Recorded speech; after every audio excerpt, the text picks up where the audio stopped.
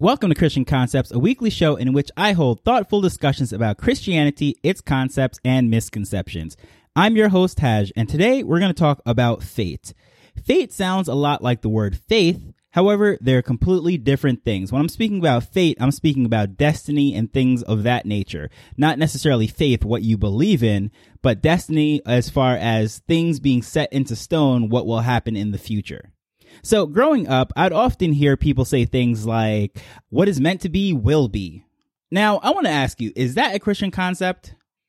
Well, that's exactly what we're going to see in the Bible. What does the Bible say about those things?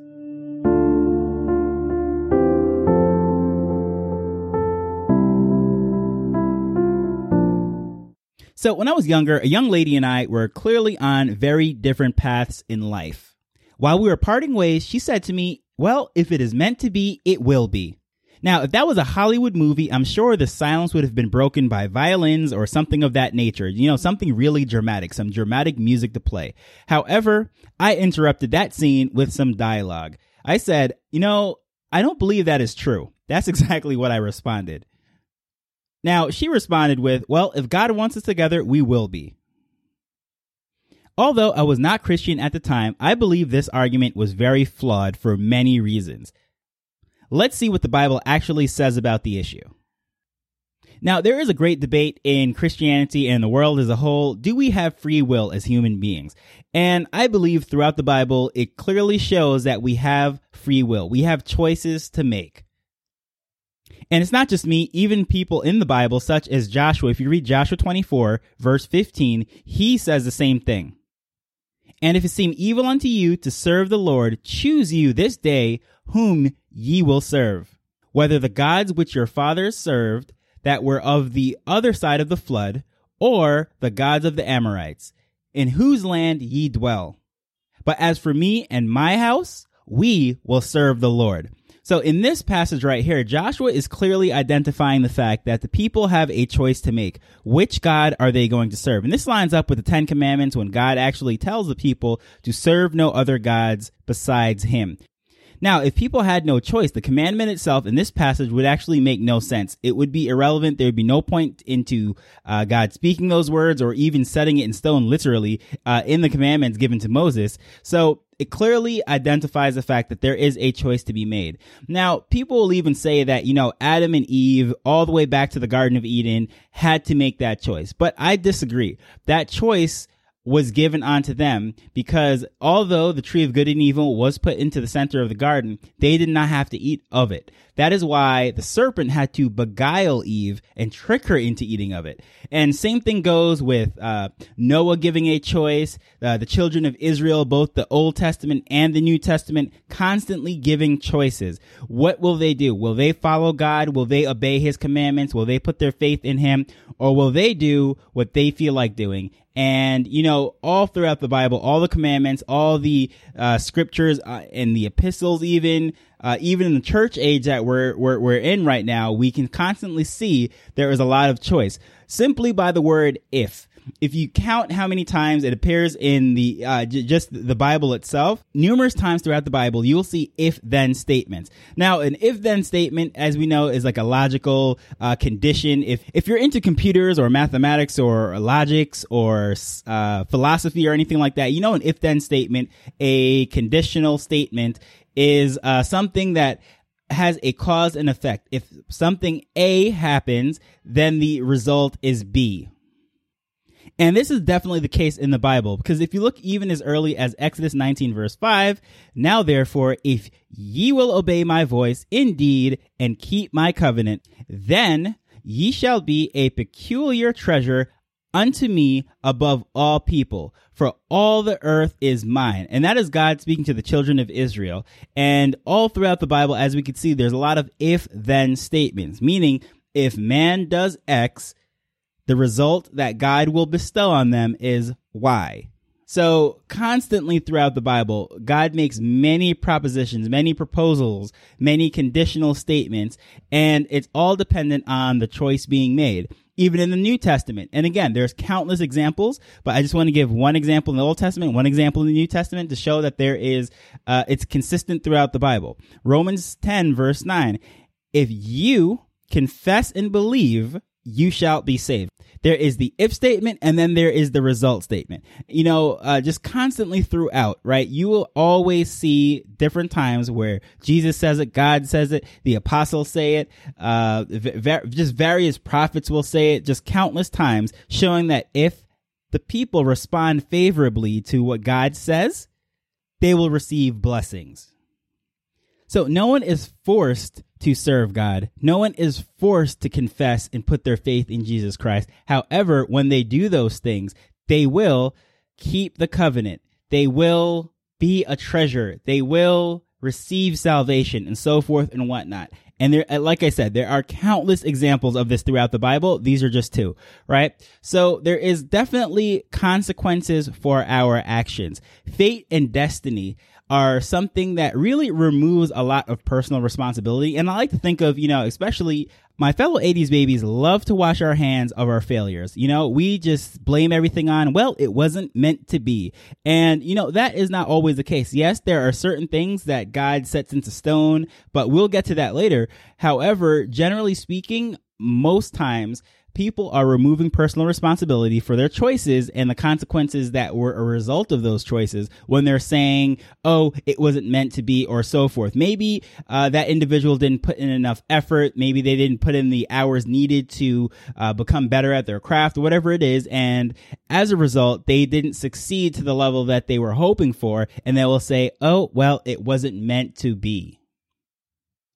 Now, if you clearly believe that everything that should be will be, every result, every endpoint that we reach, that was the way it was supposed to be. If you really, truly believe that, then you waste a lot of time by thinking, because at the end of the day, you're saying no matter what you do, you will end up in the same exact place as God had already set in stone, because that was what was meant to be. Now, do you truly believe that? Or should I say, people that say that, do they really believe that? I personally don't think so.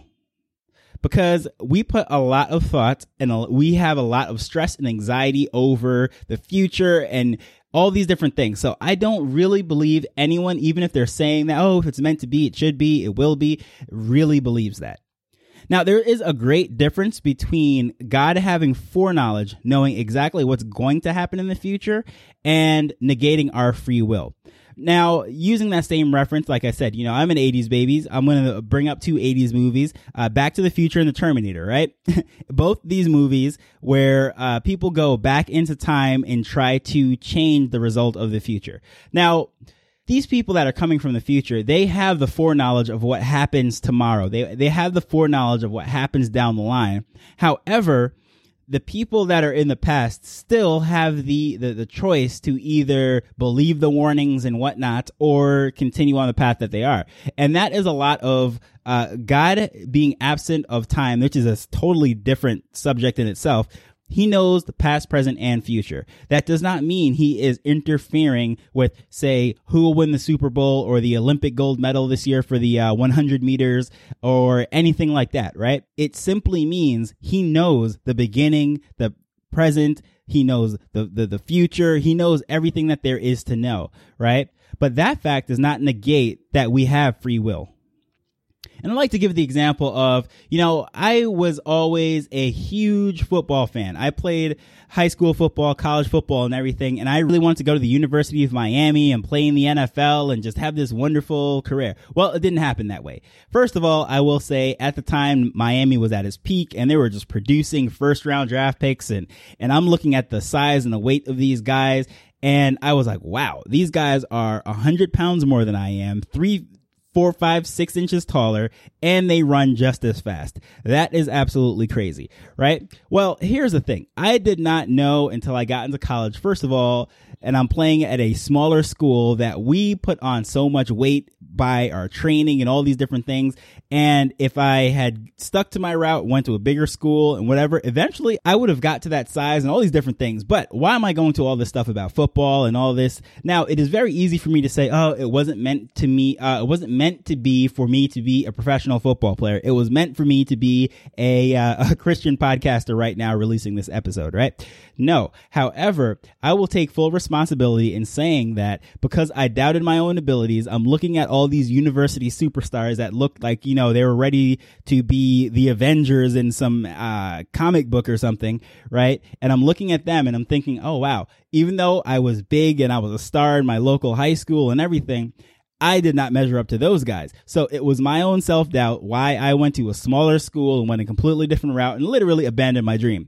Now, I can easily blame God and say, yes, he knew that was a path and so forth, and just put all responsibility on fate. However, I don't believe that is true.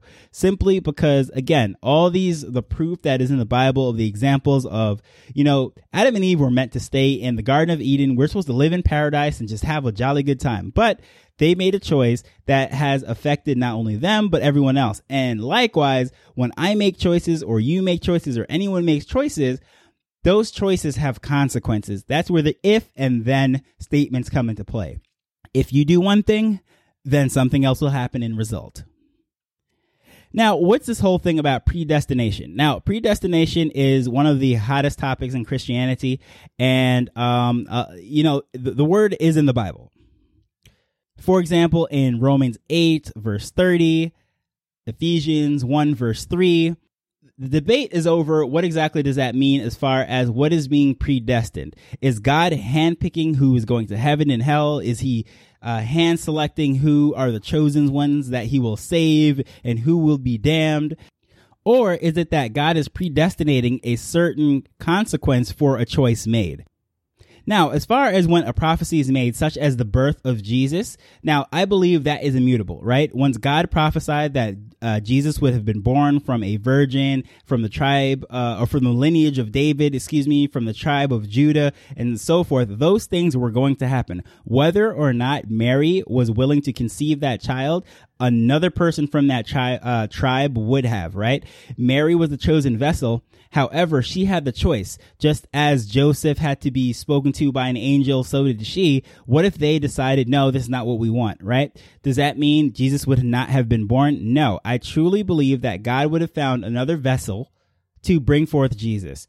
Just as when Noah had the choice of building the ark, he did not have to build the ark. And if he didn't, someone else truly would have. Because in that case, God predestined the outcome. He predestined that a Messiah would be born from that tribe and so forth, fitting all those characteristics. And it was going to happen in that route. However, the individuals involved have their own choice. A flood is coming that was predestined. However, Noah had the choice to build the ark. It was predestined that a great nation would have been built from Abraham's seed as promised beforehand. However, Moses had the choice to lead his people out of Egypt and into the promised land, right? But if Moses rejected that, did not want to do that, I truly believe that God would have found another messenger to go deliver that message to Pharaoh and lead the people out. Now, what makes me say that? Just countless examples throughout the Bible. But if you just read through, generally speaking, when God has a prophecy or something, as we know that the return of Jesus and all these different things that we look to in the future, those things are going to happen. Just as no man could have prevented the birth of Jesus, I believe no man can prevent the return of Jesus. Now, as far as what role we play, as far as spreading the gospel and all those different things, we have a choice to make. Are we going to partake in this or whatnot? But at the end of the day, it is a choice. No matter what, yes, God will do his will, but we have the choice to partake in that. Now, as far as predestination goes, when it comes to salvation, right? How does that fit into salvation by faith? Based on the scripture, especially if you look at 2 Peter 3:9, God is not willing that any should perish, but all should come to repentance. That truly tells me that he does not want anyone to be damned, right? He wants all people to come to him and be saved. Therefore, the predestination that takes place, I believe it is based upon the choice of receiving Jesus by faith, right? The if thou shalt believe and confess, right? Then thou shalt be saved. Well, that is the predestination. That's what I believe, right? Based on what I'm reading in the passages and how this all lines up, how can God give us free will And how can God have predestined certain things and have his will, have prophecies that we know will be fulfilled? Well, it's by giving individuals the choice. However, if one man or one person, one woman will not partake in that, well, God will find someone else to do it. But remember, like I said, God is not limited to time as we see past, present, and future, right? God sees what is, right? He knows what is going to happen. So again, that does not restrict free will. That does not mitigate the fact that we have choices and our choices bear certain consequences. It simply means God already knows how it's going to play out. So in conclusion, we are not robots on autopilot. We are not victims of fate. And I truly believe that the Bible clearly teaches that we have free will. However, it will never overpower God's will. For example, like I said, no one could have prevented the birth of Jesus. No one can prevent the return of Jesus. No one can prevent the kingdom of heaven being established. However, everyone has a choice as whether or not they will partake in it, whether or not they will serve Jesus, serve the Lord, be a part of that kingdom. That is an individual choice. And that is why we share the gospel, we spread the gospel, and we do all those things, because at the end of the day, each individual has to make their own choice. I mean, we covered a lot of ground very quickly, so I hope that was very clear. But if you have any questions, please feel free to reach out to me. Contact me at one of the Bible Gum Media links that are in the show notes, whether it be on Instagram, Twitter, wherever it is. I really appreciate any feedback that you give me. I look forward to hearing from you. And of course, until next time, later.